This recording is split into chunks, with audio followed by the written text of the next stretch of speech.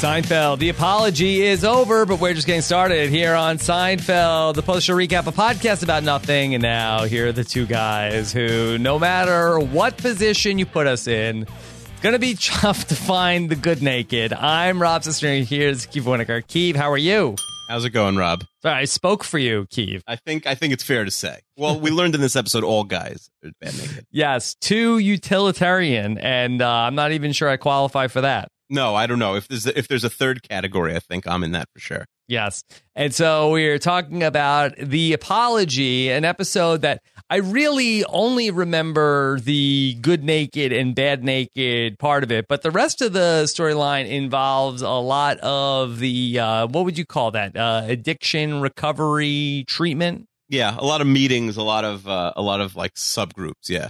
Yeah, so we end up with the AA and sort of Rageaholics Anonymous and Germaphobes Anonymous, which I don't really think that that's a thing. But is it? Germaphobes Anonymous? I'm going to guess no. Yeah, okay. So if it is, it's not a big one. It's not like you can't just like find a meeting in any city for Germaphobes Anonymous. Not one of the top ones, but anyway, so a lot to do. Keith, you think we should go through the podcast normally this week, or should we do it in reverse order? Can we do sideways? Sideways? How do you do that? Just like random, like the iPod shuffle? Yeah, and we did backwards. We didn't do opposite. Like, what if we said that, like the wrong things with every, like we just, it was like opposite day and we just said everything wrong? Or is that every week where we say something wrong? Well, that's every week where we say something wrong. Of course, if you missed last week's podcast where we talked about the betrayal, we ended up doing the podcast out of order for you guys, where we tried to emulate the format of the Seinfeld episode. We told you, season 9, we're going to mix up the format. We're going to play with some things, and that was a good example of that. Yeah, and hopefully we have another idea or two in the hopper of mixing up the format. But I was really nervous that people wouldn't like it. We didn't say what we were doing, which I think was the right call. Yeah, we actually, for a while, talk about that, where Keith was very much team don't say anything. I was concerned that I didn't want people to be confused, but ultimately I ended up going with the Keith position on it. Yeah, and I think ultimately history was kind to my idea. Yes. So you feel like that most of the feedback was positive? Yeah, the first person wrote in, like, it was funny because Scott St. Pierre did a great job, a yeoman's job of editing that episode backwards. And then the feedback started coming in, and the first person started saying, like, what's going on? And then, like, later he was like, oh, I figured it out, but it doesn't work as a podcast. I'm like, oh no, Everyone's going to hate it. All right, whatever. It's just 1 out of 180 episodes. But that was the only negative feedback I saw. After that, it was universally positive, more feedback than usual, and it was all positive. Even like haters like Chester said it was the best episode of the whole podcast. Oh, wow. Yeah. Okay, good. So, I hadn't heard that. So, yeah, I'm happy with how it worked out. I was just concerned that people were going to turn it on and then it was going to be like, oh, well, you guys made a mistake, and Scott St. Pierre was going to be like inundated with emails, and I didn't want people to be bothering him, like just trying to say that the podcast was wrong. But I think that the way it started, I think, was like it came in on the right thing, that we were saying, thanks and goodbyes and stuff like that. So I'm glad it worked out. And if you didn't listen to it yet and you listened to this, the episode's out of order, like, what's wrong with you? Right? Yeah, that would be right. And I also think, like, if you just listen to last week's episode, like if it was somebody's first episode, then they're not even writing in. They're just like, oh, these people don't know what they're talking about, and they're never listening again. So it's possible people listened and were thrown off by the first like 3 to 5 minutes and then just gave up, and we'll just never hear from those people. Mm-hmm. Yeah, and then if you haven't listened to that episode, this is hopefully a good tease to go in and check it out. I don't think we're ruining anything for you by telling you to check it out. Yeah, and spoiler alert, the episode is backwards for Seinfeld. Yeah, so there you go. All right, Keith, so today we're talking about The Apology. Anything else you want to touch on about The Apology before we dive into this? Or about last week's betrayal, you mean? No, I'm talking about this week's. Oh, anything I want to touch on about this week? Yeah. I don't know. Not really. Anything you want to set up? Okay. No, I didn't think that was a crazy question. I didn't understand what you were referring to. I thought I didn't. No, it's a normal question.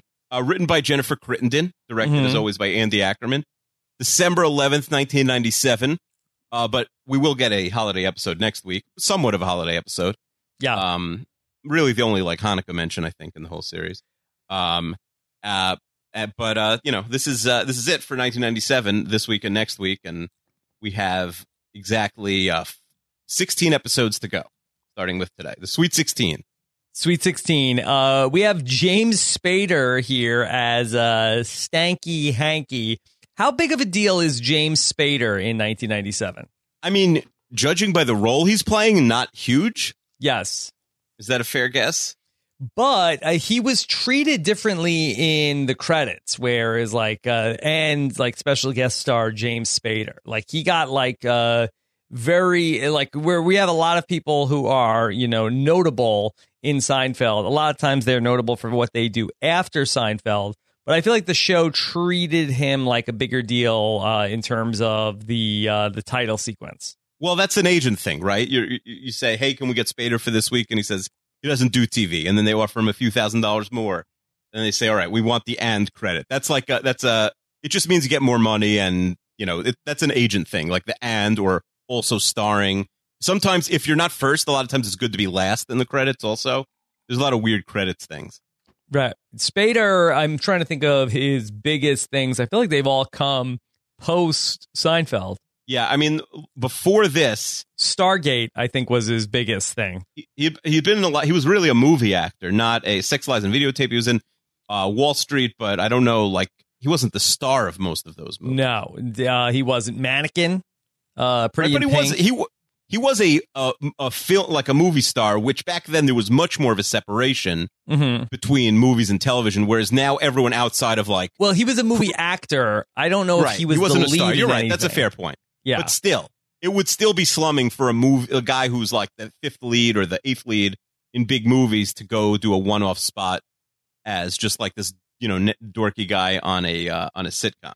He's like the bad guy in a lot of stuff. And then he ends up having a big run on The Practice and Boston Legal with Shatner. And then who could forget the stint as Robert California on The Office? I mean, really, people are always like, you should do The Office next. And not that we'd ever do The Office after this, but I mean, if I ever rewatch The Office, if you paid me to rewatch The Office, I would have my agent, make sure that I didn't have to watch any of the Spader episodes. Yeah. I mean, he was so bad on that show.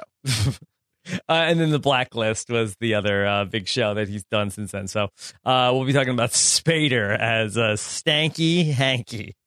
Yeah, it is a great name. No origin story for why he's Stanky Hanky, right? Yeah. Well, I mean, if your last name is Hanky and you go to elementary school, there's a good chance you're gonna get that nickname, right? Yeah. He's another one of these characters that everybody knows. Do we find out how we know Stanky Hanky? No, we don't know, other than he's George's friend. Okay. All right.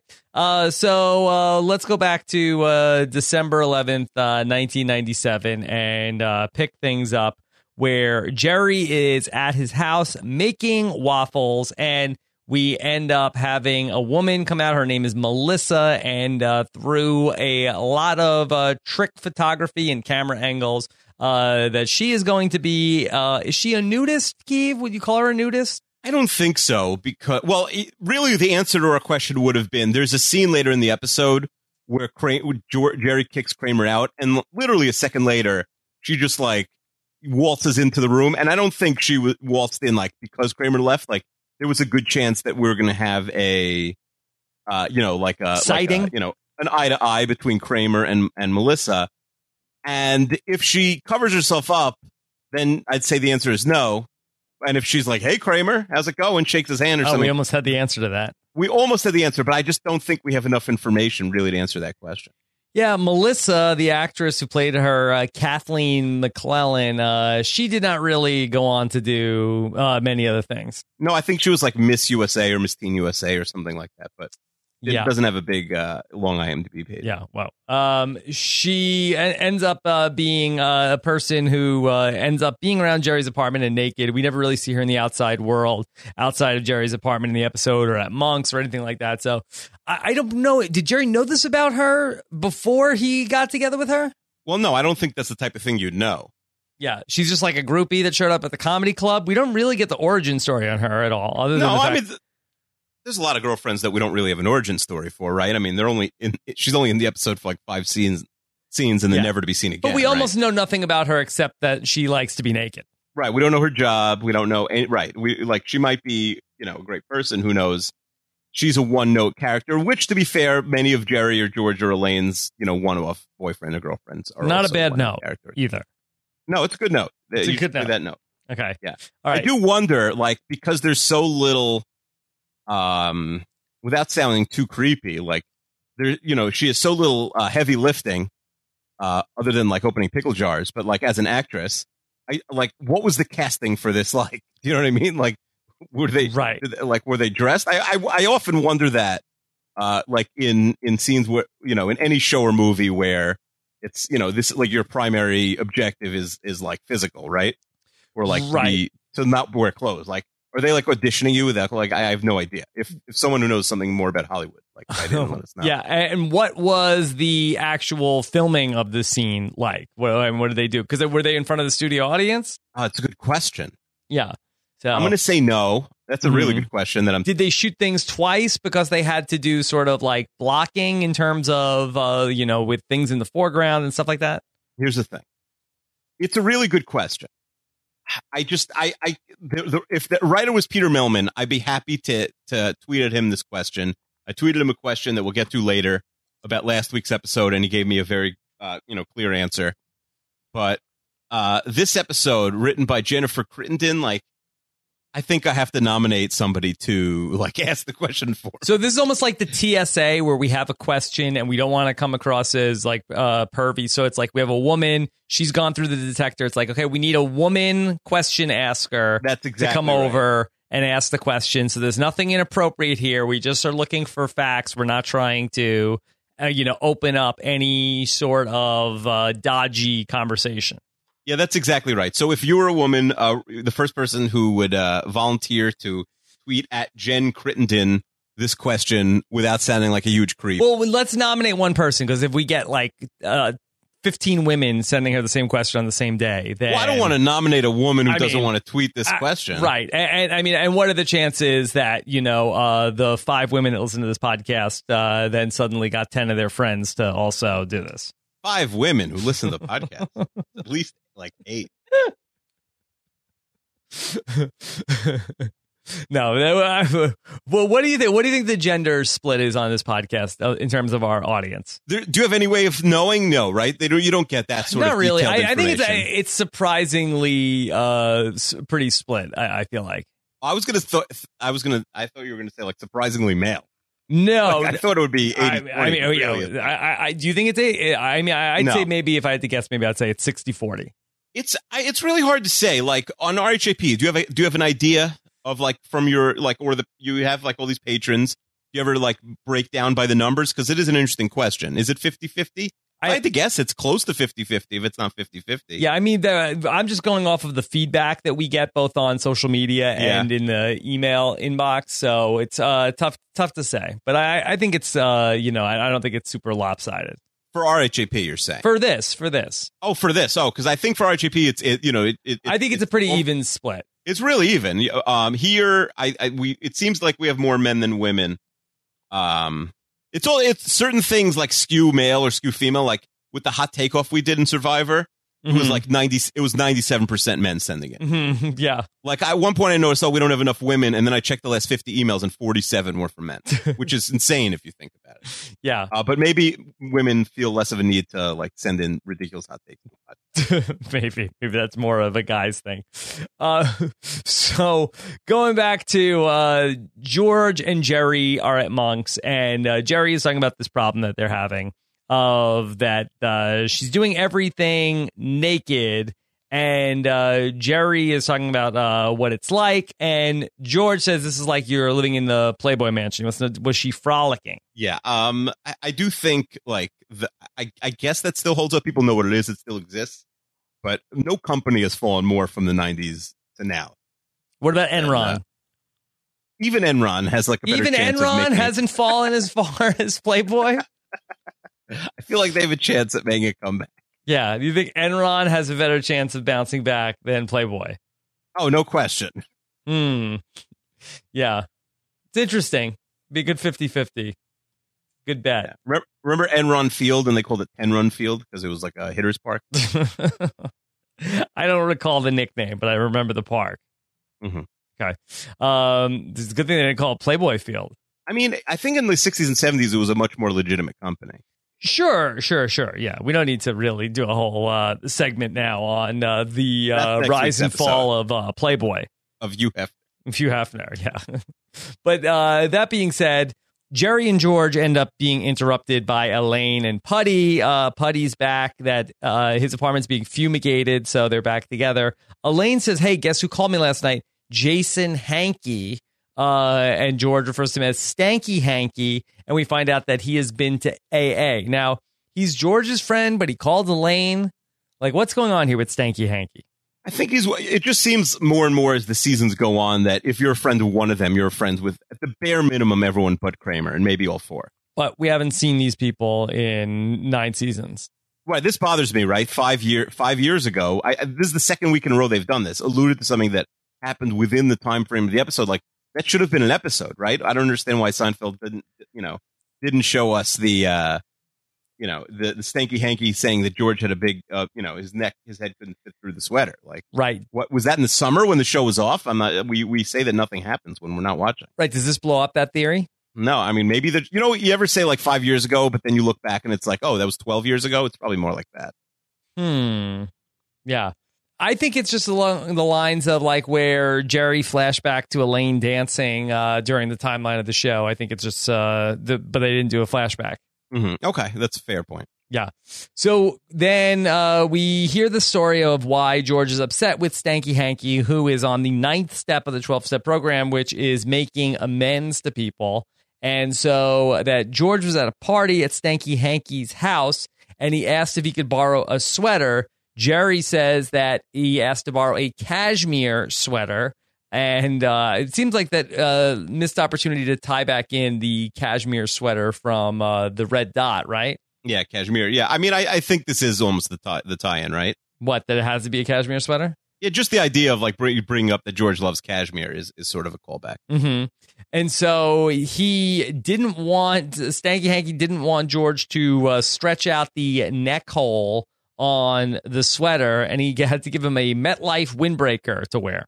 Yeah, I mean, the old like 90s windbreakers, or like the not like anything other than the starter jacket, was always so dorky. Like all the jackets from the 90s are regrettable. Right. Well, George makes it sound like it was like a giveaway at a Mets game. Well, then it would kind of be cool, but I also think they were giving away junk back then. Mm-hmm. Yeah. All right. So meanwhile, we then get to go see Elaine back at work, and here she is with her rival, Peggy. Can you reset the saga with Peggy? Yeah, I mean, Peggy is, of course, from the Susie, and she thought Elaine's name was Susie, and we never, found out what happened to Susie. And that was the only other time we've seen Peggy. So it's weird we're just like bringing her back in without. There's a lot of people in Elaine's office that they kind of reuse, and they're not really saying like, oh, hey, here's Peggy. Like, they don't allude to her being a wacko from last time. Okay. And Elaine and her are in the bathroom, and they moved this accounting department out. They're the only two people that use this women's room. And Peggy is putting a seat protector down on the toilet seat. And this somehow offends Elaine, Keith. Yeah, I mean, this is insane because, yes, they share a bathroom. Let's say there's only 2 women on the floor. There are multiple floors. I have at work, like if you at work in a really big office, like, hey, there's a quiet bathroom on the floor below me or above me. Like, anyone would use that, or you're in a meeting on that floor. It's not like they're the only 2 people who have a key to the bathroom who are allowed to use it, right? So the idea, and it's still like a public toilet that's been used for many years, possibly. So the idea that like you're not allowed to use a seat cover on it is nuts. Yeah, Elaine is really a wacko in this episode. Yeah, and then the show is on board with that. Like, they acknowledge that she's not necessarily in the right here at all. Yeah, that she's really delusional throughout this whole show. Jerry and Kramer are talking, and that Jerry was going to go to lunch with Kramer at the coffee shop, but Kramer needed to take a shower. But Jerry is like just realizing that Kramer takes showers that are an hour. Yeah, I don't know if this has been going on forever or or like just he's like upping his shower game in this episode. Right, they're getting stretched out. It's possible he's been stretched out. He was like throwing 4 innings. They sent himself down to the shower minors. Now he's back in the majors and throwing complete games. He's developing some bad habits. His swing is getting long. Yes, his swing is getting long. Okay.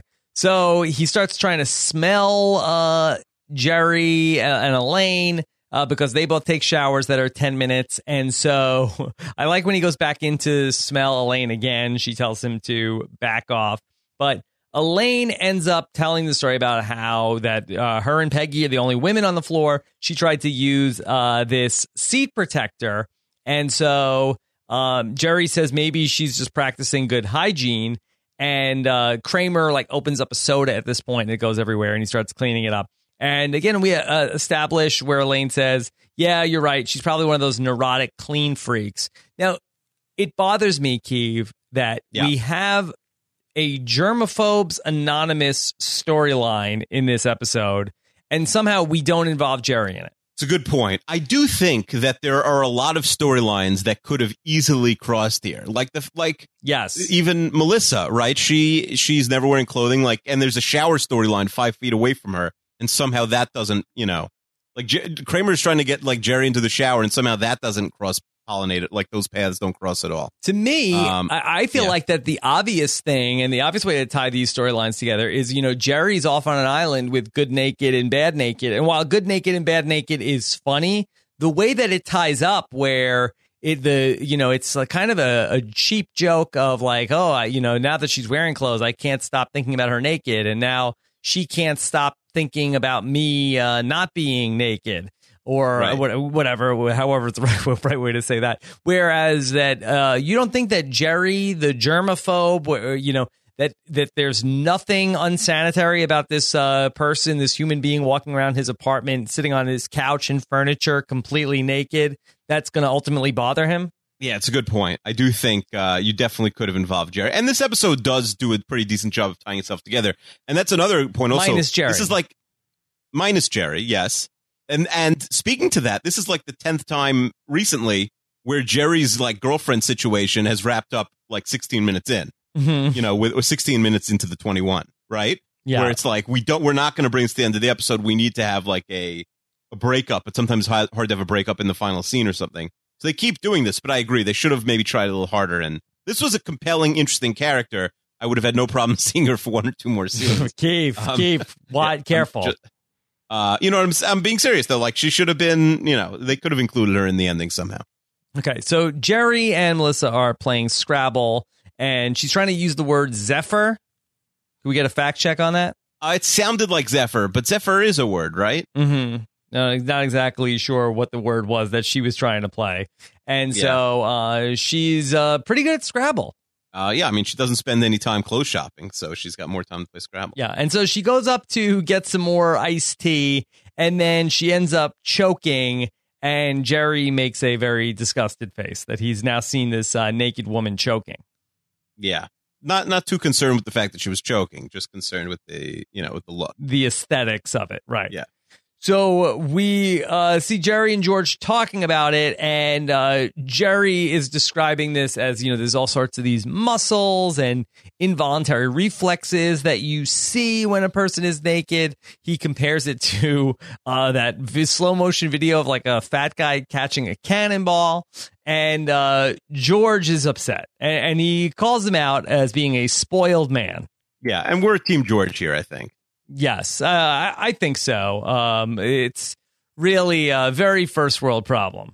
We've talked about first world problems, and then I said zeroth world problems, right? Which goes beyond. I think this is a -1 world problem, right? -1 world problem. Yes, you're not talking about the 24th season of Survivor, are you? No. It's just it's so beyond the first world or even the zeroth world problem we invented a few seasons ago.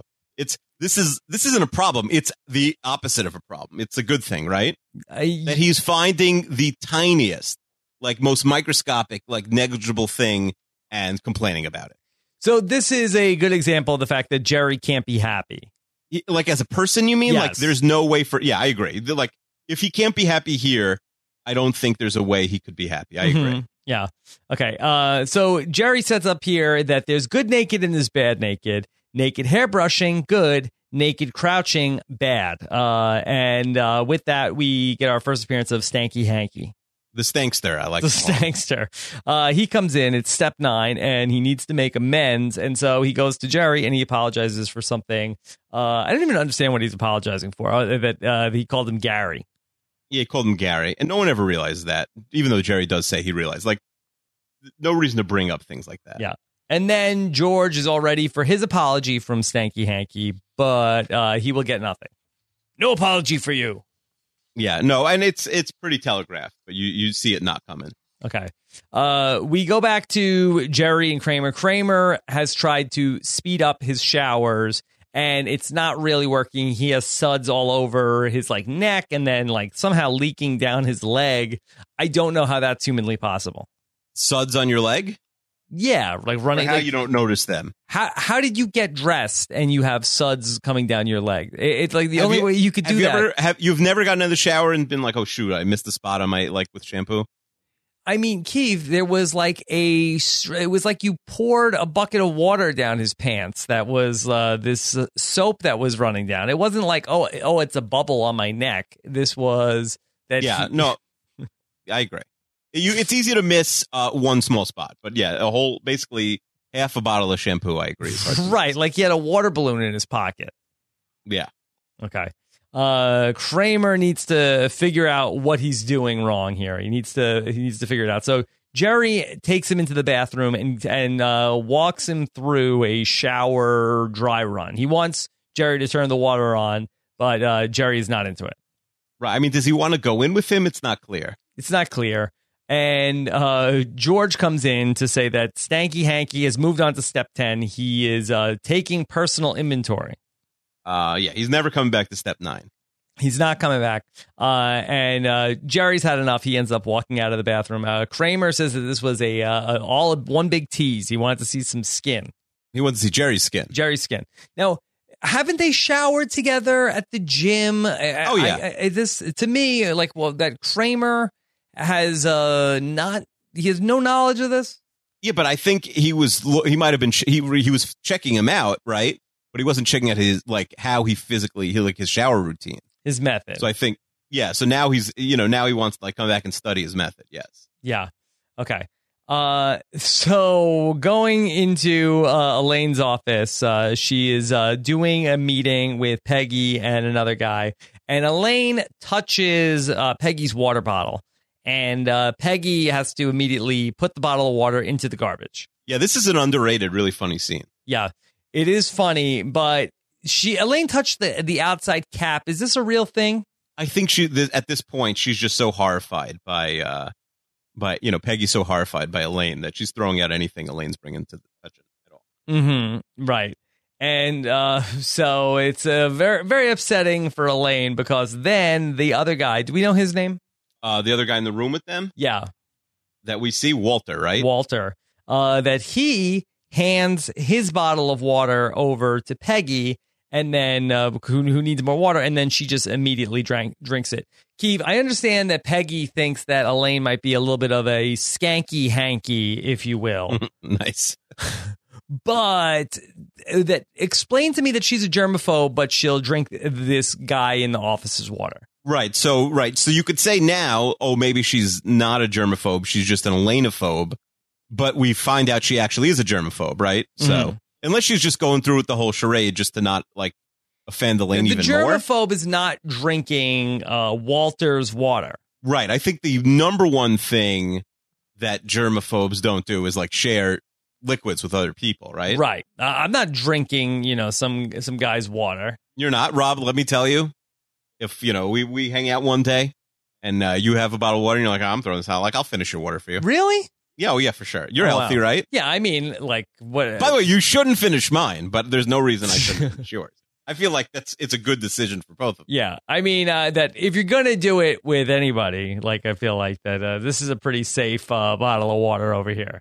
Yeah. Yeah. No, honestly, considering how little exercise I get and what terrible care I take of myself and like eating wise. That also, would be healthy. I could only get healthier by drinking your water. I could only get like stronger and like not sick. Well, because one, it would be water and not Coke Zero. That's true. I do. I like Coke Zero bottles pile up in this room.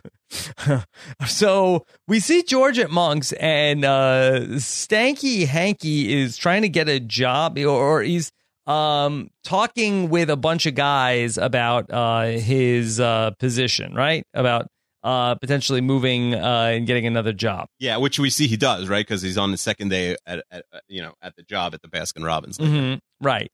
And so that he is like, who are these guys? I don't know, but he does say the pay is good at the ice cream. Okay, at Baskin Robbins. Okay. And so George comes in and he tells Stanky Hanky, hey, I need that apology. You have to do it. Yeah, and the truth is, like, when you think anyone who's bad or wacky in this season, or anyone who the core four does wrong, you think, hey, like, should they have been part of the trial in the finale? Mm-hmm. And to me, while George does lead Hanky back to alcoholism and rageism, like, Hanky should just apologize, and he is a jerk to George. So it really goes, usually it's one way or the other, but here it really goes both ways between George and Hanky. Yeah, and so George is upset. He had to get that windbreaker, and it turns out that Hanky says, no, you would have stretched out the neck hole. And George says, you're an alcoholic. You have to apologize. Yeah, and Hanky just leans, rips right into him even more. Yeah, and he says, I'm so sorry. I didn't want your rather bulbous head struggling to find its way through the normal size neck hole of my finely knit sweater. Does George have a big head? I don't think it's like a cartoonishly big head. It's probably above average. I don't think it's that big. Yeah. Wasn't this how the mean breaker-upper tried to break up with Elaine, said that she had a big head? I mean, why is this such a big insult in the Seinfeld writers' room? Right. I don't know why. They must have known someone. There must have been someone like on the crew that had a big head that they always teased or something. How would you know if you have a big head? I saw like someone recently. I never noticed they had a big head, and I'm like looked at him. I'm like, oh my god, he has like an enormous head. Mm-hmm. But I had no idea. And then I said to my wife, like, oh, that person has an enormous head, and she's like, so do you. Wow. That's what she said. And I didn't even know. I never once in my life, even though I've seen this episode. Not letting you borrow a sweater. Yeah, I don't think it would fit on me. I've never once in my life thought about like the size of my head. Like maybe I had like a fitted hat once in a while, but like I never thought about it. And she said it, and now I'm like self-conscious. Like, oh my God, I have a big head. I just assumed I had a normal head, or someone would have like teased me about it. Yeah, and you didn't know that the call was going to be coming from inside the house. It was going to be your wife. Yeah, literally. I'm getting bullied by my wife. All right, so Kramer's at the YMCA. He's watching guys shower. This is funny. I mean, this is cartoonish, but funny. He's literally taking notes. Why is he wearing a jacket? I'm not sure, right? He should just be in the shower with them. He's not like, bashful. It doesn't make sense, right? I mean, even if he's going to get down to like his street clothes, I don't know why he's wearing his jacket in the shower with them. It's true. It's creepier though. Like if he was in the shower and writing notes, then people would just assume he was like a wacko who's like writing something in the shower. The fact that he's there dressed makes it like more obvious that he's just there to like basically be a perv. Yeah. Well, also when somebody says to him, hey, he's like, oh, yeah, I'm watching you too. But this guy's really showing me something. Yeah. No, there was no chance he didn't get a black eye in the shower. Yeah. So he gets punched out. He shows up at Jerry's place, and he's looking for a steak to put on his eye. And then he wants A1 steak sauce because he is going to be cooking a different steak. Yeah. Steve, are you a steak sauce guy? I think steak sauce is neutral. It's fine to me, but it's not bringing that much to the table. What about you? I would say if you have a terrible steak, I think that it can be a lubricant to help you get through that meal. But if you have a good steak, I don't think that, suppose you go to like a really nice restaurant. It's like on both ends. It's like you go to like a super fancy restaurant and then, okay, let me try the steak sauce. Or you're in like having the worst steak of your life, and you're like, "Hey, let me get the steak sauce." Anything in between, you don't need it. I agree. I'm with you 100%. The first steak that got cut, or the last steak that got cut from the hot takeoff, is that steak is the most overrated food.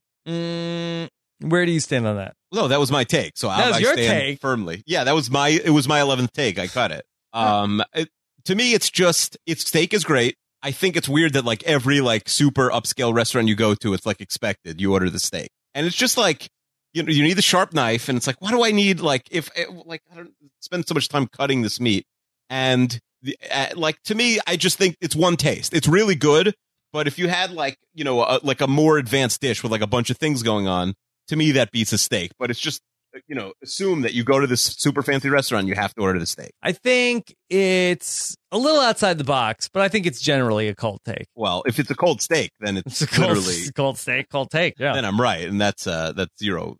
Right. Hot peppers. Why? What would be your number one meal to go out to? I mean, that's a hard question. My point isn't that I don't like steak. I certainly would still order a steak. My point is that it shouldn't be assumed you order steak. But if I do go to a restaurant like that and they have some sort of short ribs on the menu, also I go with the short ribs, not the steak. Okay, I'm a ribs guy. Ribs guy. Ribs is too much work. Ribs is a lot of work. I don't mind getting messy. It's not like I'm on a first date, after 13 years. Like she's seen me literally on one of our like the first time we ever like went out to a nice restaurant. I ate like fettuccine Alfredo with my hands, basically. Why? It was all over my, not literally, but I just had I had a bad time with it. Like it was all over me by the end of the meal. I was just like striking out, trying to, and luckily it wasn't literally our first date because she was like cracking up at me and very embarrassed to be seen with me. Okay. Well, we then have this moment where you said that Kramer just misses seeing the naked Melissa walk by. And we see that she has now fixed Jerry's bicycle. Yeah, so maybe she is like super handy, and she might be an interesting person. We don't know anything about her. Maybe, but I am starting to buy into that she's a nudist. I just think like being with your significant other, or not super significant, because they've probably only known each other for a week and they're about to break up. But like, I think it's a different thing than just like going to some creepy beach with like a bunch of strangers. Okay, so tell me this: did they just engage in sexual congress? See, it's hard to know because she's always like this. So, like, did she come over and just gets naked, or does she come over, they do their thing, and she stays naked? Yeah, it's a good question, right? I think it's like she comes over, they do it, and then like because they haven't done it in a while, right? She's been fixing a bike. What is Jerry wearing? I need to see what Jerry's wearing. Is Jerry back fully dressed? I feel like that's weird. Except it's in character for Jerry. For like you or I, it would be weird, but for Jerry, like to be in his Jerry clothes, I think is normal. So it's like is it the morning? Is it the afternoon? It feels afternoonish, right? So, I mean, I need to go back and see what Jerry is wearing. Is Jerry just wearing a T-shirt and jeans? Okay, I get that. Is he putting on, like, buttoning up a shirt and tucking it back in? I'm not sure. Okay. This is a good question. I think we're on to something. Also, that we see that Melissa has a toe ring. Are people still doing toe rings? We talked about the belly piercings last week. Are people still doing toe rings? I don't know. I don't know if toe rings were ever big. Yeah. Well, when they were big, it was right around the era that I think if you got a pierced navel, I think you also had to have a toe ring. I think that those two things were very much, that you'd get them in the same place. It was a 2-for-1 deal at the piercing store for sure. 2-for-1 thing. Yeah. I feel like that toe jewelry not nearly as big as it used to be. And I don't even think it was ever that big. I just think it's gone from like a 2 to a 1. I hear what you're saying. I think it was at least a 4 at one point. I mean, when? Like, I do think some of these things were really big back in the day, like thousands of years ago. But I don't think toes were big. Well, I don't know anything about thousands of years ago. Yeah, and like the Bible, there's a lot of piercings. Okay, well, that's not what I'm talking about. Right, but I just think toe rings have never been huge. But they might make a comeback. We should really like bet big on toe rings and buy a lot of like toe ring apparel. And when it comes back in, we're going to be the guys to like swoop in and make, does Gen Z like toe rings? Gen Z? Who's Gen Z? Generation Z. Oh, Gen Z. I thought you meant like Jennifer Lansky. No, I don't know. No. Does Gen Z? I don't know. It's a good question. I don't know. I got a couple sisters who are Gen Z. I could ask them if they're into toe rings, but that would be a weird question. Okay. Yeah, I'm trying to yelled at my dad on Twitter. I found an article from June 2014 that's called An Open Letter to Anyone Wearing Foot Jewelry. That's the same month we started this podcast. Yeah, it's possible that we came in and foot jewelry went right out. Yes, we killed it. I just think there was only room for us or toe rings. Okay. And like when we came in, there was no more room for toe rings. Here you go, Keeve. This is from glamour.com from October 4th, 2012. They said, fashion flashback, fess up if you wore a toe ring. If you were raised on Clueless and Nirvana and My So-Called Life, chances are you wore a toe ring without a trace of irony at least once in your life. Remember these things? Mine was a simple silver band acquired on a summer trip to Israel, and I never once removed it between 1997 and 1999-ish. So this is the height of the toe ring era. Who knew? We're in toe ring central. Okay, that's good to know. Hammer toe time. All right, lock it up. Yeah. So there you go. So belly rings and toe rings. It's the late 90s. We're doing it. There was before that. You like now people are too busy like actually doing fun stuff on the internet. Back then, when you actually had to go outside, I guess people got piercings because they were bored. Got piercings and put rings on their toes, so that much like Melissa, and fixed bicycles. I mean, now they would just sit there for years because it would be like, no, why would I fix bicycles when I could just refresh Twitter? Right, when I could take a city bike wherever I need to go. City bike's still in? I feel like they're the toe rings of the 90s. That I don't know. Especially as Uber's gotten bigger, I don't know. I'm not sure if city bikes are still big. Okay. Well, I don't know. Were they ever big? I mean, they came in with a splash. They got a lot of PR. I don't know. Mm-hmm. I don't know how to ride a bike, so I hope they go out. I want no one riding bikes. Okay. So we see Elaine with Peggy. Elaine tries to get to the bottom of what's going on with Peggy. Peggy says that you seem to be with a lot of men. Which is an interesting observation. Right. She's trying to dance around it and hide from the fact that she's grossed out by Elaine. But I guess when confronted, she's very, very like, but there's like, does Peggy maybe think that Susie's really the one who's with a lot of guys? Yeah. That the Susie fiasco seems to have gone by the wayside. Yeah. But Peggy's dumb. Like we established that, right? She doesn't know the difference between Elaine and Susie, who might not exist. Yeah.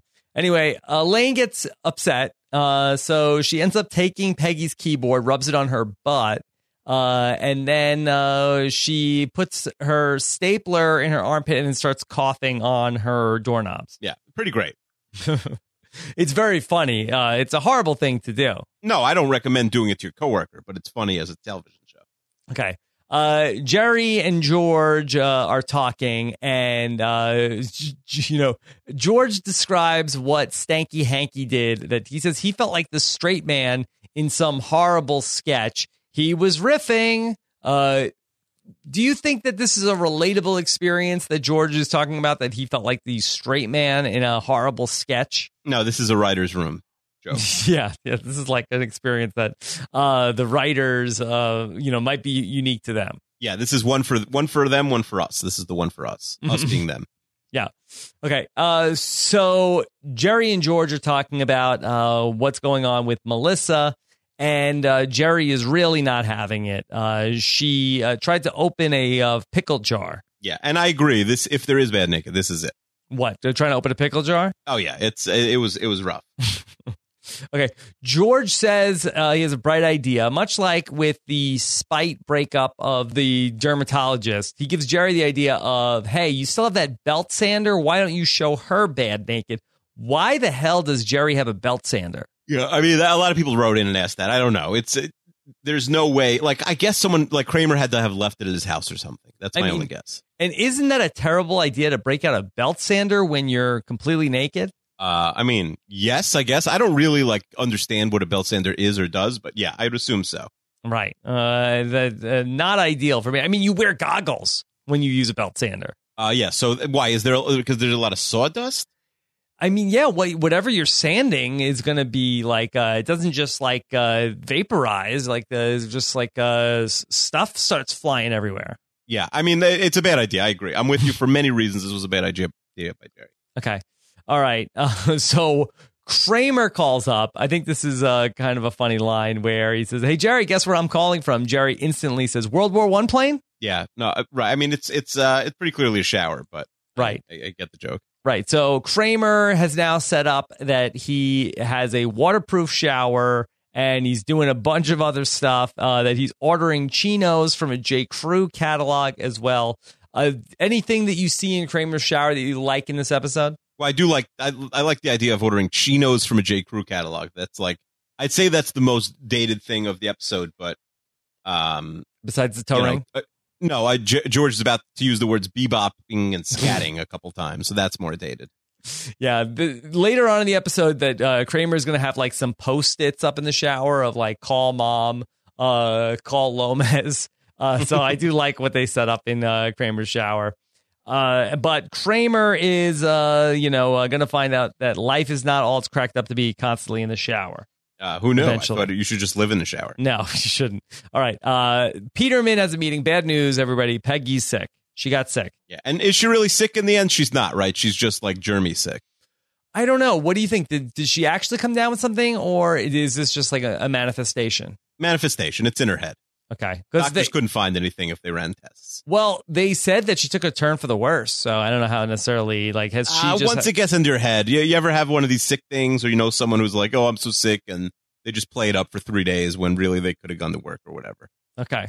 So Elaine explains, look, listen, Peggy is a wacko. She thinks that I made her sick because I coughed on her doorknob, I rubbed my stapler on her armpit, I put her keyboard on my butt. She's a wacko. Yeah. There's Elaine, I do think like that the core four is slipping a little bit as we get to like the mid part of season 9. It's like, whereas in the first 7 or 8 seasons, it was like, okay, these are, normal people and you have to really like squeeze sometimes to see how bad they are. Now we're just outright monsters half the time. Mm-hmm. Yeah. And I think it's not something that we necessarily noticed in the first go round, but, and maybe that's like where the Puerto Rican Day Parade was like a warning. You know what I mean? Like where it's like things are getting worse and worse and worse, and then it's like that the audience didn't realize that like, oh wait, hold on, this is an isolated incident that's crossing the line here. It's like, no, they've been trying to tell you for a long time that these people are monsters. Yeah, no, I agree, but I think had we really been paying attention all along during like when in 1997 when the show was actually on the air, right? The clues were there. The clues are there. It's all there. And so I like George meeting with Stanky Hanky's sponsor, who George feels like is his supervisor or manager in some way. Well, I think he just doesn't know the word for sponsor. Right. But he acts like, well, you're his boss, right? Right. I mean, the sponsor-sponsee relationship, who knows how that works? I don't know. Yeah, I don't really know. Keebs, you feel like you have an addiction. My wife would say I do. Yes. What is it? Sports? Parenting. Too much. I'm too much parenting. No, I'm kidding. She would say sports is an addiction, but I think she would say to the internet. Addicted to the internet. Okay. Yes, that's what she says all the time. Unironically. She says it seriously. What about you? I don't think I suffer from any addiction. I think if you were going to ask my wife, I think that she would say that I'm more obsessive, compulsive about things. Mm-hmm. But I wouldn't say that I'm at the stage of a disorder. It could like teeter to that direction, but I really don't have, any vices that I would say I have an addiction. What about your work? Are you obsessed with your work? I guess you could say that. People usually get a pass on their work. I feel like being a hard worker is almost universally considered a positive quality. Yeah, honestly, like our society, especially like at this point in my life, like if I'm not working, I kind of don't know what to do with myself. Like I can like for like a few, if I have plans, but like if I just had like a weekend of like, okay, I don't have anything to do. I think I would. You use work to get out of things when you don't want to do something. Like, got to record a podcast then. Like, give me an example of something I would get out of. Like, hey, my friend's coming over. She's bringing her husband. I want you to meet them. Yeah. That's it. You're calling up. Hey, Kidwell, let's schedule a noon Big Brother emergency podcast. Well, I wouldn't necessarily schedule a podcast, but there's like at any given point, there's just like, a backlog of like emails I could be answering. Oh, of course. Yeah, no, obviously. There's always stuff you could do even without physically podcasting. Right. So I just like would say like, well, I could, if it's not something that I want to do, I feel like, well, at least like this is like helping my business by doing this as opposed to like doing this really boring thing that I don't even want to be doing in the first place. Like, it's a good motivator to get something productive done. It's true. And you could also, like, you spin it around. Like, you see this house? You see the Yonanas in the fridge? Yeah, well, she hates where that the came Yonanas, from? But yeah. I know, but yeah. You see the avocado toast in the fridge? It doesn't work. Where that came from? I've tried that. Doesn't work with me either. It gets turned right back around to, well, I work too, Yeah, I don't hear that. I don't get that response. Yeah, so it's there's no way to win. So George is trying to tell the sponsor that Stanky Hanky should get dropped down. He should drop him down to step 2. I don't know the steps offhand. Well, apparently that's admit there's a higher power. And George seems like he's like, yeah, let him chew on that for a while. Offhand, I could not name any of the steps, but I know the higher power. That's a famous one. Like apologizing, that's a famous one. Yeah. But some of them I think are less famous. Okay. I wish I It had. seems to be very God oriented. I didn't know anything. I don't know anything about AA. It seems I didn't know how religious it was. Yeah, I would have liked to have come in and like had the 12 steps and then made up some fake steps, and how you had to guess what were the real steps and what weren't. Yeah, I should have done that. And none of them are 3 words. They're all like they're all like a full sentence or two. But I had no powerlessness is one, great power over like. And there's a lot of like capital G God and capital P power. It's very religious. Who knew? Yeah.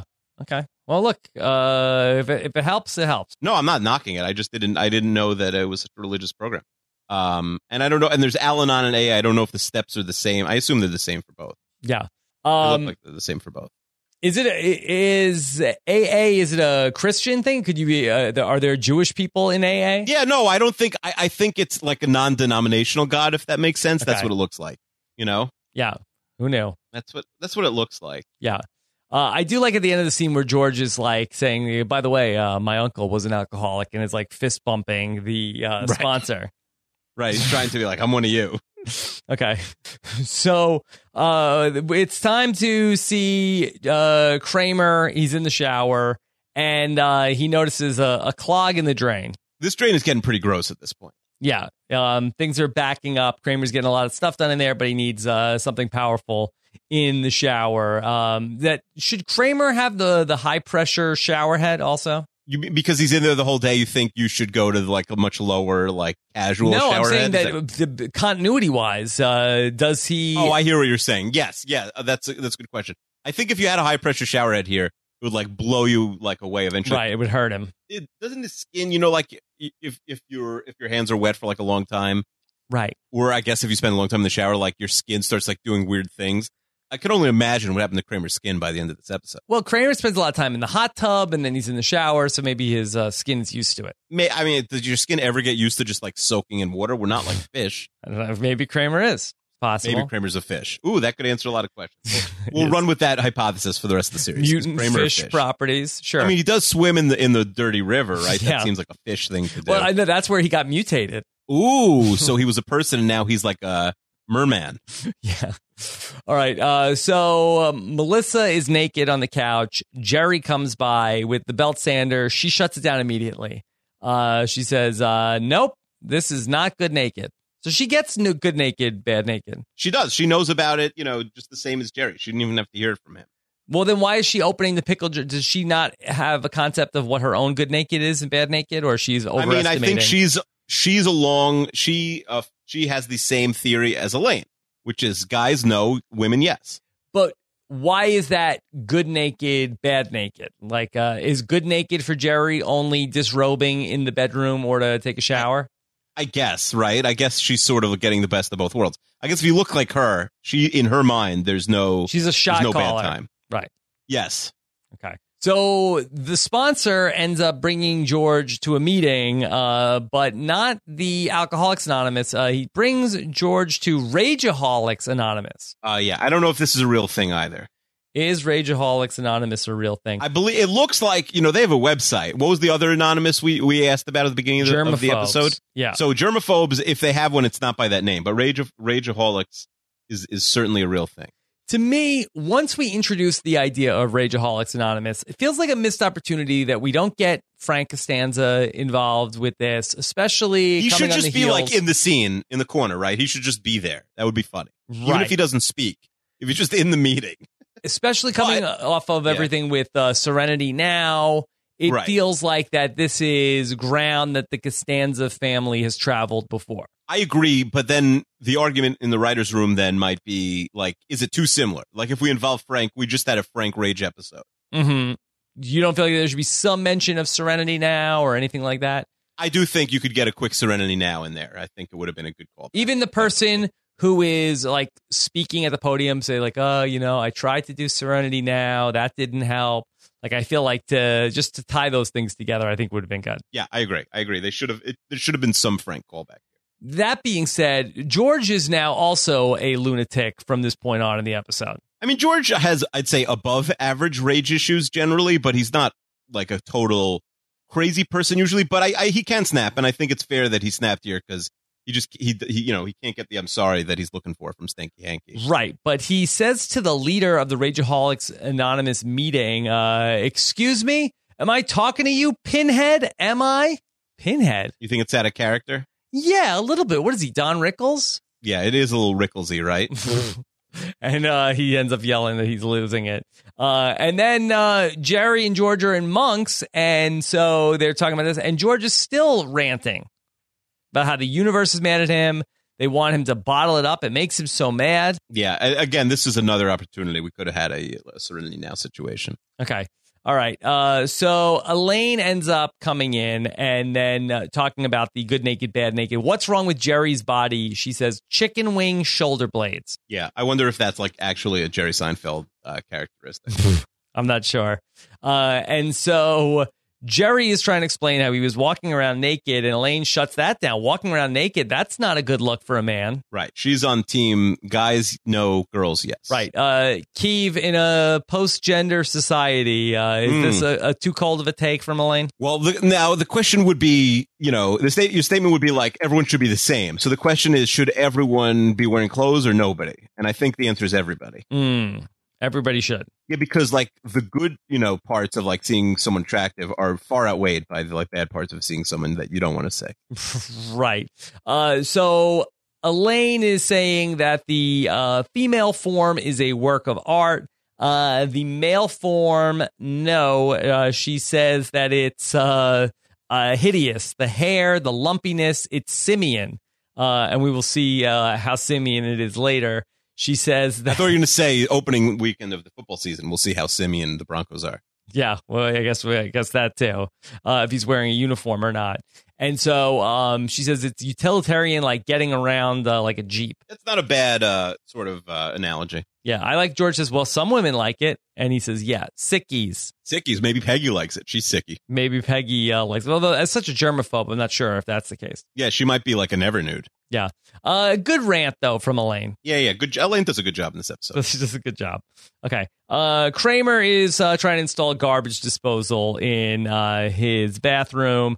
He ends up calling up Putty, who just is seemingly sitting by the phone in Elaine's apartment. Yeah, Putty doesn't seem like he does a lot of like, like he like again, it's pre-internet. Maybe he doesn't seem like a TV guy. He does like the Devils, so maybe when the Devils aren't on, he just sits and thinks. Yeah. And so he wants to install the garbage disposal in the shower. I don't know how this is possible to install this garbage disposal into the shower. Yeah, I mean, it's over my head. I don't know anything about mechanical. Like, I don't know where the stuff goes. Yeah, I don't know. I barely know what a garbage disposal is. Like, okay. I'm a big dummy. All right.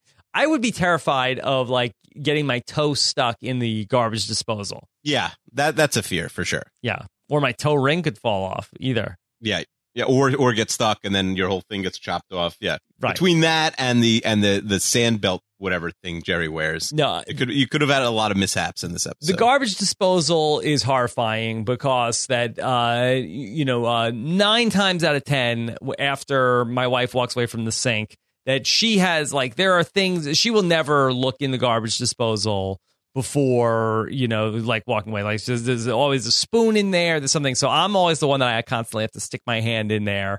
And then I'm always afraid that it's like a horror movie of I'm going to get my fingers chopped off. Yeah, it's scary. Yeah, it is very scary. But not scary enough for anybody else to ever say like, oh, let me make sure nothing falls in there. Right. Just scary enough for them to say, Rob. Everybody else is just willy-nilly, just throw stuff in there. If it falls in there, hey, look. He's got another hand. I mean, they're just testing you at this point. They're just like throwing in random stuff. Right. The whole universe is against me. Okay. So Elaine is coming in. She talks to Putty, and Putty says that she owes money for a balloon for Peggy, and says how Peggy is still blaming her.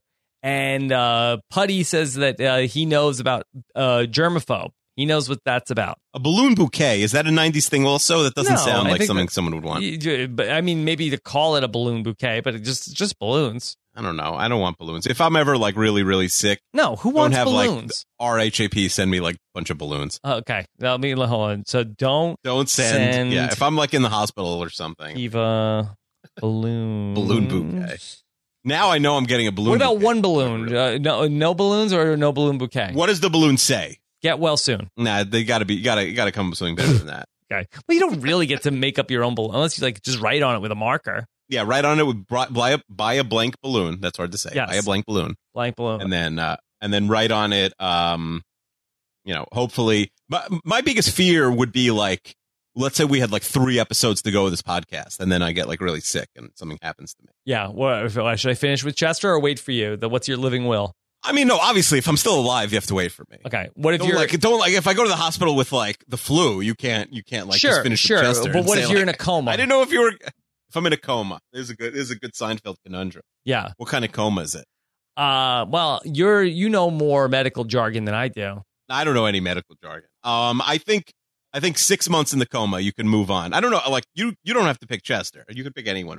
If it's just like the final 3 episodes. I got sick once when Lost had like a few episodes left. Yeah. And I remember being really nervous that like, what if I was always thinking like, what if I die? And then like, I just don't know how Lost ends. Like back in hindsight. Yeah. But then in the just Sideways universe, you'd get to see how it finished, right? if I get to go to the Sideways universe, who knows? I could have gone anywhere. But I like in hindsight, I should have just died. Like it wasn't worth finding out what happened in Lost. It was actually like a net negative to find out. Maybe next time. Like next time Lost is on the air and I'm dying. But I did think like, what if like I'm like really like not going to make it? Would like Damon or Carlton, like tell me what happens? Would they? And it happens to be this happened years after I thought that there was like a sick child who like was a big Star Wars fan. Yeah, Star Wars. But I thought I did think of it well before that happened. I'm not playing off that, but it did happen, and I believe they even showed that kid the movie, which was very nice. Okay. So do you want to write a screenplay about somebody that's like this like super nerdy fan that like fakes like a terminal illness to get to see the movie like a day early? But then what's his reasoning for? I have this vision in my head now of like Damon and Carlton like coming to New York and showing me the movie and showing me the 2-hour finale, and at the end I'm like, what is there an airplane? What This sucked, guys. Like, can you try again? And just like ragging on them, and eventually they just like pull the plug on me and they leave. Okay, yeah, that's a very dark finish to that story. But like I like the idea, but I think we need to spruce it up. Like, how am I benefiting from seeing this movie a day early? Okay, like it seems like more of a TV episode than a full movie, right? Mm-hmm. Right. I think like if it's a feature film, like what's the pitch? What's it called? If I'm just tricking people to seeing a movie a week early. So you can then make bets on it with people about what's going to happen. I guess, but in this world, like, aren't there spoilers? Like, isn't everything like if you like go to the right movie website? No, I don't think. Well, stuff that's on lockdown. I don't know if they were like Lost finale spoilers. Right, the Lost finale, there were not. I'm sure there was like pictures of like press photos or whatever, but there weren't spoilers. And speaking of, to get it back to the show we actually should be talking about, Seinfeld. And again, this is so early internet that like maybe in some corner there existed, but it was a big deal. People, wondering about spoilers, and every day in the newspapers, it was like, hey, no spoilers have broken out, or there would be fake news like, this story is really going to be about X, and they were wrong. No one had any clue. They really kept it on lockdown. Okay. So it's a good job. Kind of back into Seinfeld. Good job. Okay. Let's go back to Putty has a germaphobe necklace for completing the germaphobe anonymous program. Yeah. I mean, does everyone just give you a necklace? I guess so. I do love she's like looking at this and she's like, what is the symbol? He's like, it's a germ. Yeah, it's funny. Okay. So we see Peggy with Putty and they're having a talk about this germaphobe problem, and Peggy says she doesn't have a problem with germs. Yeah, she's in denial. Yeah. Putty says that 10 years ago, waking up in bed next to a woman like this would have sent me running. Yeah. I do like that they're just ragging on Elaine while she's right there. Yeah, talking about her slippers. And then Elaine gets mad and breaks up with Putty for the rest of the day. So we go back to Jerry and Melissa, and this is where that she's trying to talk to him, and he can't stop imagining her naked. and she's trying to talk to him, and she keeps imagining and remembering when he was naked. And that's sort of the end of this storyline.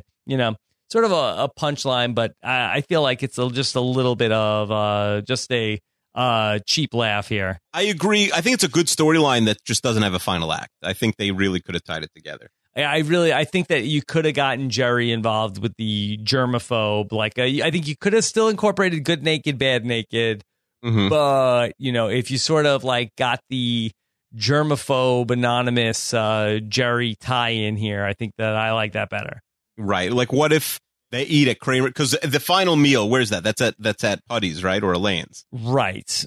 And so what if it's at Kramer's? And then, I don't know, Kramer tells Kramer says what happened. And then, Jerry's shower's broken. So she takes a shower in, Kramer's shower, and she comes out or something at the same time. They're, getting grossed out. Mm-hmm. Right. With no clothes on. I don't know. Listen, maybe we could spruce that up a little bit, but I feel like there are ways to tie it together. Okay. So, I think that you could do it a different way where Jerry is obsessed with this woman, but he can't get over, her being naked all over his house and furniture. And so he has to ends up trying to talk to Putty, the germaphobe, or going to the germaphobe meeting so he can stay with her. And this is this perfect woman that he's found. But, his germaphobe, the fear is holding him back. Yeah. I think there's something there. There's something there. Just who cares about Peggy? Yeah. No, I don't care about Peggy. Okay. All right. So we then go back to Kramer, and he's talking with Jerry on the phone about how they broke up. He's making a salad in the what meal is this? Well, he's making the meal that he's going to eventually serve them. Well, what meal is it? It's a salad, but that's it? Salad's a meal? No, I think there's a main course. If you look at the table, there's a bunch of things on the table. Okay. I say it's a great meal. But what is he boiling stuff? What other food is he preparing in the shower?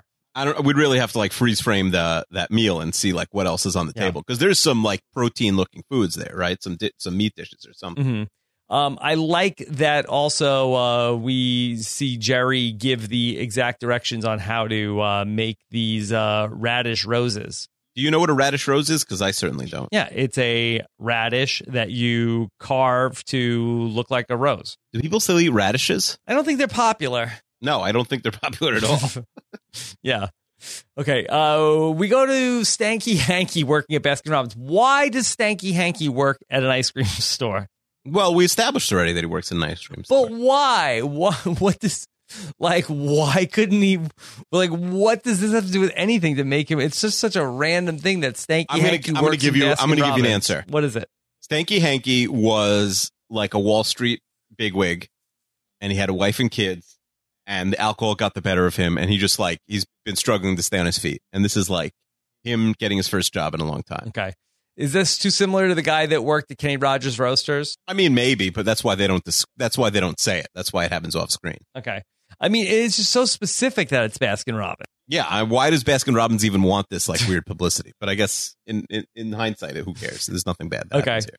So George comes down to talk to Stanky Hanky, and that he wants to. He owes George an apology for how sarcastic he was. Right, but he doesn't really give an apology. Right. Meanwhile, there's a kid who's getting pretty obnoxious. I mean, is the kid being obnoxious? He's really being ignored. The truth is, if Stanky Hanky said, "Hold on, I'm dealing with a customer," even though they're clearly not talking about ice cream, I feel like maybe the kid pipes down for a minute. Mm-hmm. But he's clearly having a personal conversation. He's not trying to mask that fact. Yeah. So he says that, that he was sarcastic, and George says, "Thank you." And Hanky says, "You're welcome." George is the one that is thanking. He gives a Stanky Hanky thanky. Hanky says, "You're welcome," but he didn't get the apology. He didn't get "you're sorry." No, he never said the words "I'm sorry." Okay.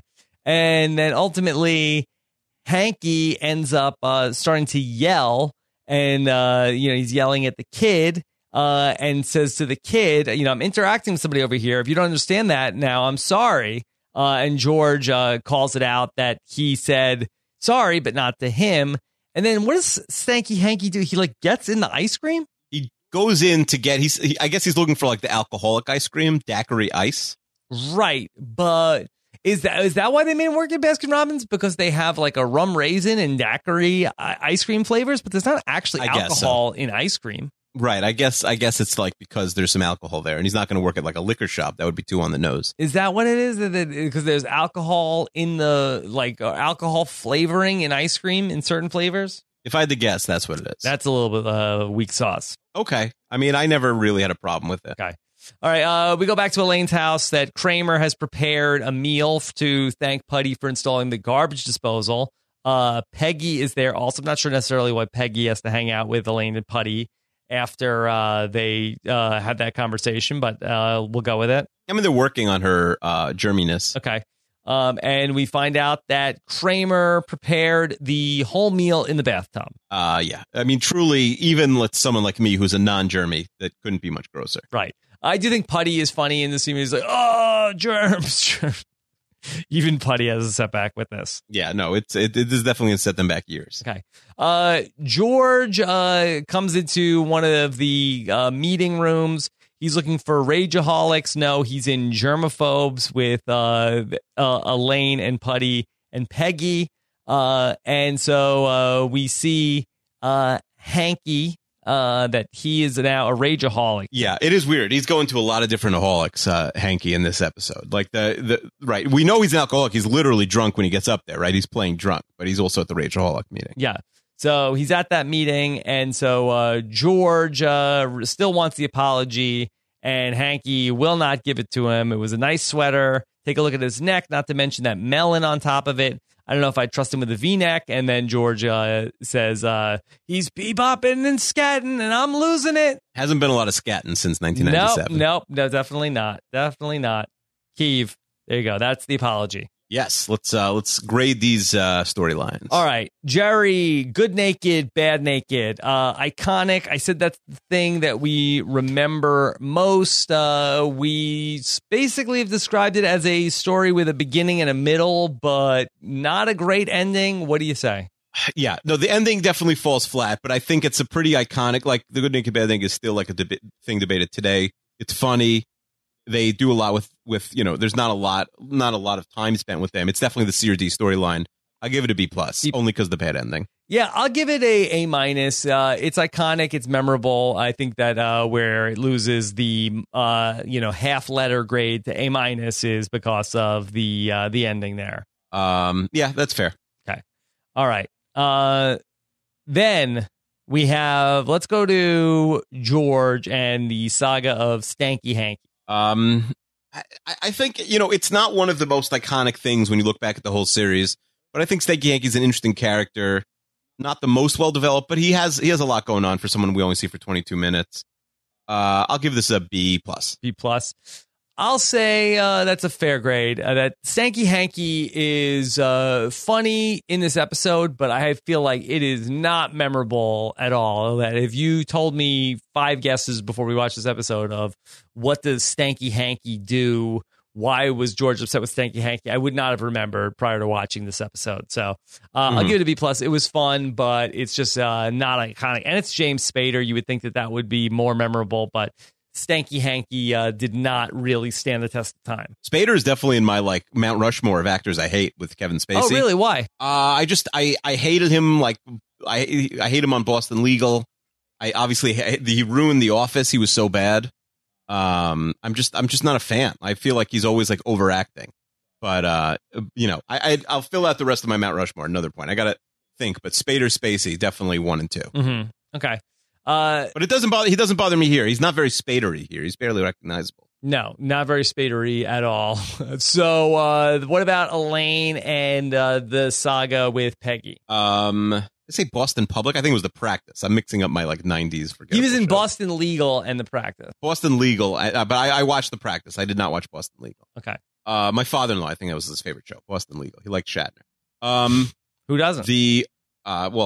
People who hate Star Wars like me. No, but I have no problem with Shatner. You did Star Trek. I'd say I've never seen it, but in fact, I've seen one episode. It was great. Yeah. So who are we rating now? Elaine? Elaine.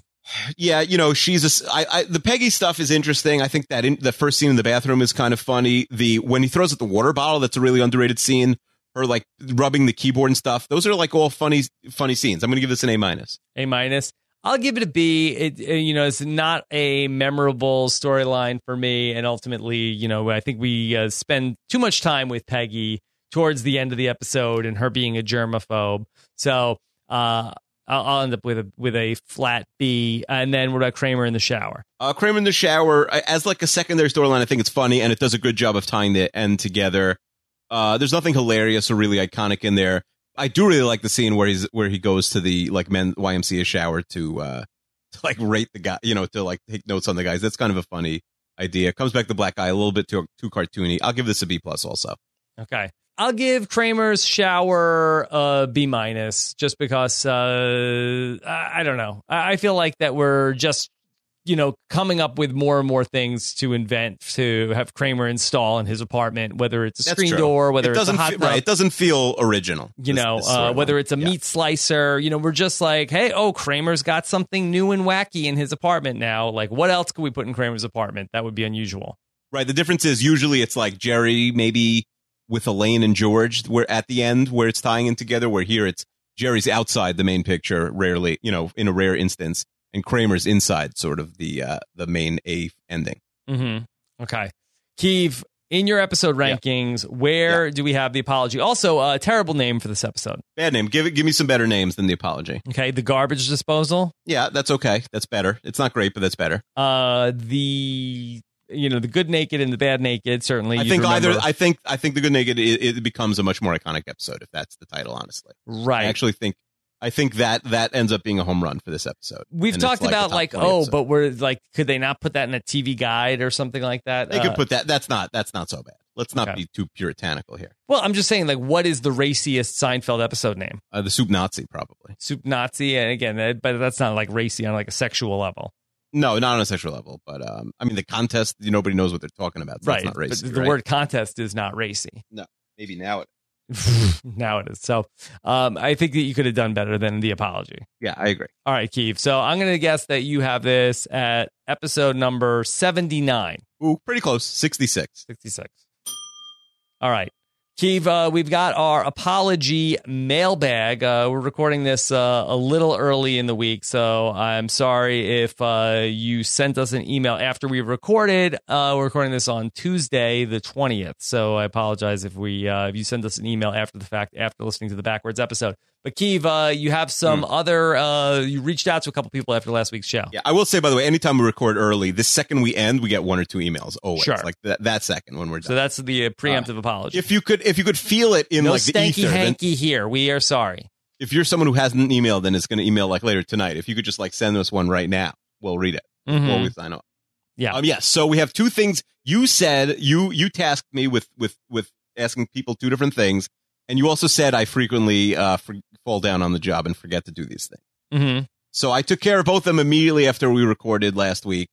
To go back to last week, when we were talking about the betrayal, and you said that "stuff your sorries in a sack, mister" was a play on words for Elaine wearing a sari, which is a classic Indian garment.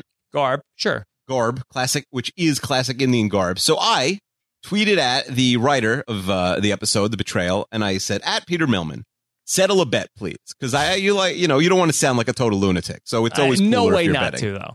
No, I think settle a bet is much cooler than like, I have a podcast and we just did a Backwards episode for your show. And do you want to come? And anyway, settle a bet, please. In The Betrayal is stuff your saris in a sack, also a play on words on sari, which Elaine is wearing. Do you want to know what Peter Millman responded? Did you see this? No, I did not. You want to guess? I'm going to guess that he said that I never thought of that. You were so confident last week that you were right.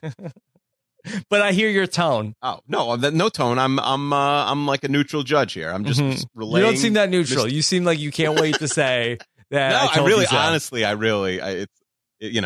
we had actually bet, I would be excited. Like if you were like PayPal me $500 now, I'd be excited. Yeah. Just to. So he responded, I hope you bet no, that was not the intention. Oh, man. But I mean, what are the chances of that? With one episode in India, we're talking about sari. You could literally stuff saris in a sack, mister. Yeah, no, I even though you were wrong, I think I think it's still. I hope nobody had like their earphones on top volume there. I hope you were still. I think it's still a good call. It doesn't take away from the fact that you had like a good. I really was confident on that one. Listen, maybe somewhere in the universe, like he didn't think he was making that sort of connection, but maybe somewhere in there with her wearing a sari, it did. It did cross his mind subconsciously. Okay. All right. Well, and then what else did you work on, Keeve? Okay, so you said we were discussing how the episode would play if someone viewed it the opposite way, meaning forwards, not the way that the betrayal was shown on television. And so we came up with Mike Bloom, who listens to this podcast and is a first-time Seinfeld watcher, but we knew would not have watched the betrayal, in time to really partake in this episode. So I was confident we could ask Mike Bloom. He could immediately go, and he's a team player, and go watch the episode. Solid. And luckily, if you don't have the DVDs, how would you watch this backwards other than like going scene by scene? And a lot of those scenes are like 20 seconds. So it would be impossible, right? To like go like on Hulu and go backwards, especially imagine the commercials going backwards, how frustrating that would be. Mm-hmm. But luckily some kind soul on YouTube uploaded there are very few Seinfeld episodes on YouTube, but some kind soul uploaded the forwards version of the betrayal. Okay. Unfortunately, it's missing one of the 6 like parts, but we worked our way around that. Okay. So here's Mike Bloom's email. He writes in, I actually think my viewing experience was fairly similar to someone watching the episode proper for the first time, for the first half of the episode. No matter where you start, you're dropped in completely confused, only for things to get revealed to you later that make sense of what you saw in the beginning. Difference, though, is that in the proper way, you get several minutes in India and at the wedding to get settled in, like slipping into a hot bath. With my viewing, I immediately spanned 13 years in about 2 minutes, like having the water in the shower alternate between hot and cold. So he doesn't know he's getting shower jokes in. He doesn't even know we're up to the apology here. Mm-hmm. So he was misled at first with the opening scene, seeming to imply that we would get some sort of Jerry Kramer origin episode, a la Sheldon and Leonard. And don't mention that show here. Yeah. Big Bang Theory, he says. No, but right. He had no idea what the episode was about, so he thought it would be an origin story. But then he says, we cut to this random Susan appearance, a horrible email reference. Yeah, we were on board with that. Even for 1997, and a literal blink and you miss it appearance of someone named Peter. Right? And at that point, you have no idea who Peter is. Right. He continues, the scenes following prompted a flurry of discussions even more than usual. Does Kramer have a vendetta with FDR? Why is Peter so important? Why are we randomly have a scene of Elaine on her own, adamantly declaring she won't go to India? So there's a lot of blanks to fill in, he's saying. But once they get to India, the things flow better.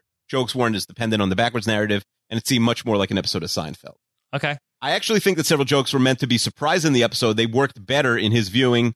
Elaine's entire storyline actually plays really well in chronological order, the Peter cameo being the exception. In fact, I would argue George's Timberland story might even work better backwards, since we get the reasoning up front and really get to see that storyline develop, culminating in painting them black for the wedding. There's some jokes, though, like Elaine sneezing and the Fruit Loops in the drawer, that didn't play whatsoever without the time device of the episode. Now, he didn't listen to the podcast when he wrote this in, but I think we were on board with the Fruit Loops not working either way, right? Forwards or backwards. Yeah. I mean, some of the things were just like the reveal, like that put that right there with like the Kramer eating the lollipop. Right. He doesn't know which timeline the Kramer storyline would work in. It seemed too cartoonish. Right. He said the beginning was confusing. The end, or the beginning of the end, I'm not sure what's the beginning, what's the end anymore. But it wasn't really an end.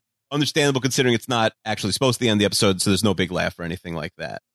And also, when I said the betrayal, I said, when I messaged Mike Bloom, who's far more cultured, I think, than either of us, he said, I said, have you ever seen the betrayal? He's like, the Harold Pinter play? He said it seriously, as if like anyone else would know what that is. Mm-hmm. So he didn't even know I was talking about the Seinfeld episode. So I think he had an idea of like the backwards and forwards thing. Wow. But so his overall thought watching this episode in chronological order is that it's a fine, not great episode of Seinfeld, and it's clear that the material really relies on narrative device, which we agreed with.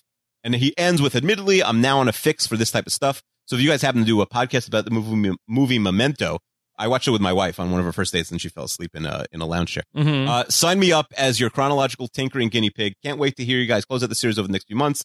And I'm happy I was able to catch up on the podcast Under the Wire during season 5, so I could be one of the chosen people listening now. Just to clarify, Mike, not only Jews are allowed to listen to the podcast. Chosen. I thought that was the case. No?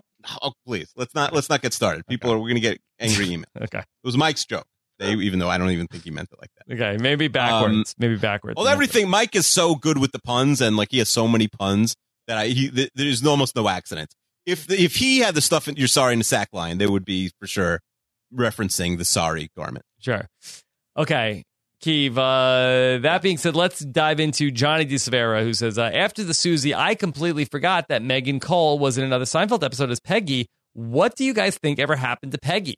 Does he mean what happened to Susie, I think, is his question. Well, Susie was, not ever real, Keeve. Well, don't break it to Johnny. Next, you're going to tell Johnny that Santa Claus isn't real. The actress who played Peggy, what do you think? He wants to know what happened to Peggy's character after this. He want the actress in real life? No, I don't know. Not Megan Cole. Peggy, the woman who worked in Elaine's office. What happens to her from here? I think she probably is about to quit at Peterman, and then Elaine goes to jail, and she realizes she's got a year of a bathroom to herself, and she stays at Peterman. I think that she ends up completely crumbling under the germophobia and has to go find out, see if there's somebody out there that knows about some sort of a device that could keep her from all germs. If almost like there was some type of bubble, Keeve. If she could live inside a bubble, then she would be safe from all the germs. And it ends up leading her to upstate New York, where she ends up being the new roommate of the Bubble Boy. Interesting. So the Bubble Boy and Peggy, no germs. They got together. They hooked up. I'm not saying it's wrong. Yeah. I think we got to wait for season 10, though. Bubble Boy would date Peggy. We don't know much about the Bubble Boy. The Bubble Boy also seemed really young in the episode. No, but he right? was pervy kid. Also, right? He was pervy and young. Mm-hmm. I think we should not ship the But I hate the word ship. I don't think I've ever used it out loud before. But I don't think we should ship the Bubble Boy and Peggy. Okay. I feel like we have to retract that. All right. Maybe she could just be a co-tenant in the bubble. Yeah. Oh, she could be near the bubble or in the bubble for sure. But I don't know if she could. I don't think they're dating. Although he is much, even if he was young then, he's 5 years older. So he might be 20 he's of age, I think. Okay. He's a bubble man now. Bubble man. All right. What about Craig from Vancouver? So Craig wants to know if either of us have phobias. He has a bunch of them, including a germophobia from a hands perspective. So like Howie Mandel. Mm-hmm. Do you have a phobia, Rob? Not really. What about snakes? I mean, I don't want them on me. No, I don't want them on me. I do know one of your phobias, clowns. You're afraid of clowns. Yeah, I don't care for clowns. I mean, I'm Is not that a real gonna phobia? Freak out if you brought your son to a birthday party in a clown show? I mean, I'm just not going to be super comfortable. But I don't think I'm. What if the clown comes over and starts having conversation with you about the Mets? It's not my ideal situation to be in, but it's not like I could do it. Okay, so it's a phobia, but it's a minor phobia. Yeah, it's not like you'd leave. No, I wouldn't leave. What about Giovanni? What does he want? Giovanni says, do you think this episode is a poor man's version of the Fusilli Jerry, seeing as how Putty is in it? There's partial nudity, and both episodes end with food-harming characters. I think that's a stretch, no? Yeah. Now, this episode was probably filmed after Austin Powers, because I think that's a famous movie in terms of having nude people but not showing it, right? Yeah, well, I think that the first Austin Powers was in 1999, so this was... so this is before it, okay. Are you sure? I don't think it's 99, because I remember... Is it 97? People talking... Yeah, I think it's 97, because we're even... Yeah, so... Yeah, I'll tell you, it's 90. I'll tell you why I know it's 97, because I remember, finding out about it on, the bus of my 8th grade trip. Yeah, so actually, this is right around that time. May 2nd, 97 is the first Austin Powers. Yes. So Austin Powers comes out, and then they write this episode, which is similar. That had a lot of the gag jokes with Elizabeth Hurley, although this doesn't have it. This is just films from the opposite angle. Right. Okay. What about Lindsay? She says, is there anybody you think owes an apology for some relatively minor thing they did a long time ago, but you haven't been able to let go of? Lindsay, only a million things I have like that. You have a lot of gripes? Yeah. Do you have a list? Do you have an actual list? I don't have a list. Here's the thing about me is much more in the short term. I'll be really annoyed about perceived slight for several days, and then I sort of forget about it. Mm-hmm. Yeah, because I think that it's silly, but it bothers you, so you let it bother you a little bit, but then you also are mature enough to let it go eventually. Yeah, I just don't think about it. I can compartmentalize eventually, there's a new slight or something else more important. Right. Some other new slight will happen that will annoy me for a couple of days. But I do, since I asked about the list, I would be curious if Chester has an actual list of top 10 people who owe him an apology. If he does, Chester, write in and send us your list for next week. You're probably on it. Well, I wish him a happy birthday today. It's his birthday. Oh, happy birthday, Chester. I shouldn't be on. Yeah, his 34th birthday, and he's a He's a homeowner, and why would he be mad at anything other than the fact that like now he's got a long drive to work every day? Okay. Also, Lindsay wants to know, has anybody ever demanded an apology from you that you didn't think you should have to give? I'm assuming this has come up with your wives. Yeah. Like every day. Right. I did something to make you upset, but I didn't even know you were upset. Yes. That I'd say like meals at least 3 times a day. Yes. What happens at meals? No, I'm just saying it's like it's scheduled 3 times a day, morning, afternoon, and night. That something like that happens where it's like you're mad. You know why I'm mad at you? No, I actually have no idea. And then it's like then they tell me it's either like, oh shoot, I didn't realize I did that, or like you almost think to yourself like, is that seriously why you're mad at me? Because I did 80 worse things today. Right. Yeah. That we could do 2 hours on this right now. Nobody wants to hear it. Nobody wants to hear it. And then people will say something on Twitter. They'll be like, then my wife will be like, what were you saying about me today?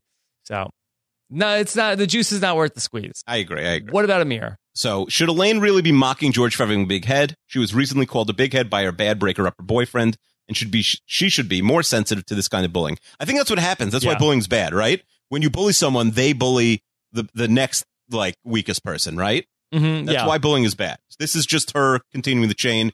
George is going to call someone even smaller and, like more fragile than him, big head in season 10 if it existed. Yeah, and this is all pre-social media. That's true. Amir adds, maybe George is right to ignore Rageaholics Anonymous, wanting him to bottle it up. Look what happened with the Serenity Now technique. Serenity Now, insanity later. So, ignore Rageaholics Anonymous because they want you to ignore your rage. We don't really know Rageaholics Anonymous's sort of like strategy. Yeah, we don't know exactly how it works or if it's still going, but I think it's probably a good thing, right? Rageaholics Anonymous. But Serenity Now, insanity later, we like that doesn't work, right? No, but we don't know that they're preaching Serenity Now. They might be preaching like. I have no idea what they're preaching. Seems like more of just like come up and talk it through and talk about your story, and you have a support group. So, we'll see. Yeah. This is more of a Chester question, but this is from Amir. How did George get in touch with Stanky Hanky's sponsor, his AA sponsor? I thought the whole point was that it's anonymous. I'm pretty sure you can't just call up and get a sponsor's contact info. And a sponsor discussing his AA sponsee's situation is a clear violation of AA code. Yep. We've talked about many HIPAA violations in Seinfeld, and now let's add Rageaholics anonymity violations to it. I mean, listen, maybe he's a bad sponsor, and that's why Stanky Hanky's, back on or off the wagon. We still haven't decided, by the end of the episode. Let's close it out with the birthday boy, Mr. 34 himself. Happy birthday, Chester. He wants to know, why would Peterman call Elaine at home and tell her that he needs $5 for a balloon bouquet? That is weird, right? Like the CEO calling her and saying, give me $5. Like, why can't you just ask her at work? Right. Or why can't the company pay for the $100 balloon bouquet? Yeah. I mean, that seems like to be a pretty common thing, right? It's like, it's more meaningful if it's from your coworkers, but it's weird that like, she's probably going to have $5 on her. And if not, she'll pay the day after. It is weird that he's calling her about this. Okay. 2, how could Elaine have never noticed this germ necklace that Putty wears? I mean, maybe Putty's a never nude. And like, so he's always wearing a shirt over it. Yeah, but I don't think this is canon. We've seen Putty without his shirt on before. I don't know if he's wearing a necklace. No, I don't think he has the germ necklace on usually. I think Putty is just saying like, he just happens to be wearing it when Elaine brings it up. And then finally, Chester wants to know, how does Jerry know how to make a radish rose? That's weird that Kramer just calls him up and Jerry unironically explains it to him, right? Mm-hmm. That is a little strange. Yeah. I don't know. Did he date a chef? Still, this is a very un-Jerry-like thing to know. Okay. Yeah. Good question. So, happy birthday to Chester. All right, Keith, what's the hashtag today? I got a couple of options for you.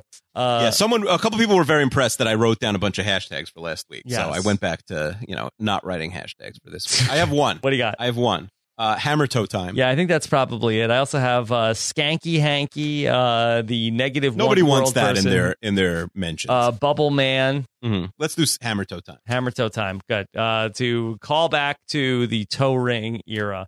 All right, Keith. So now, I guess, what's going on 32 fans? You still ranking states? Yeah, we finished ranking states. Antonio Mazzaro, Chester, and I ranked the top 25 states. Surprise winner, actually. I was very certain that a certain state would win, and it didn't. And the state I thought would come in second also didn't come in second. So there was a shocking conclusion to these state rankings. Wow. Okay. All right. So there you go. The state rankings are coming in crazy. No, don't believe the state ranking polls because they were way off. All right. It's look, there's something in the water right now that, that the projections thought it was going to go one way and it goes a different way. So surprises abound. Yeah, ignore the math. Okay. All right, Keeve. Great stuff. You can follow Akiva on Twitter. He's at Keeve26. I'm at Rob Cesternino. Thanks so much to Scott St. Pierre, who edits these shows and is, crossing off another notch as we get closer. What, only 16 episodes left? Well, this was, I think, 16 including today. So really 15 after left. this. Wow, final 15. Scott is not going to go on strike, but we are next week. We got the strike. We got Watley's Hanukkah party. We got Elaine meeting Denim Vest, and Kramer goes back to work. Okay. Very exciting stuff coming up next week. Send us your email, Seinfeld at postshowrecaps.com. Take care, everybody. Have a good one. Bye.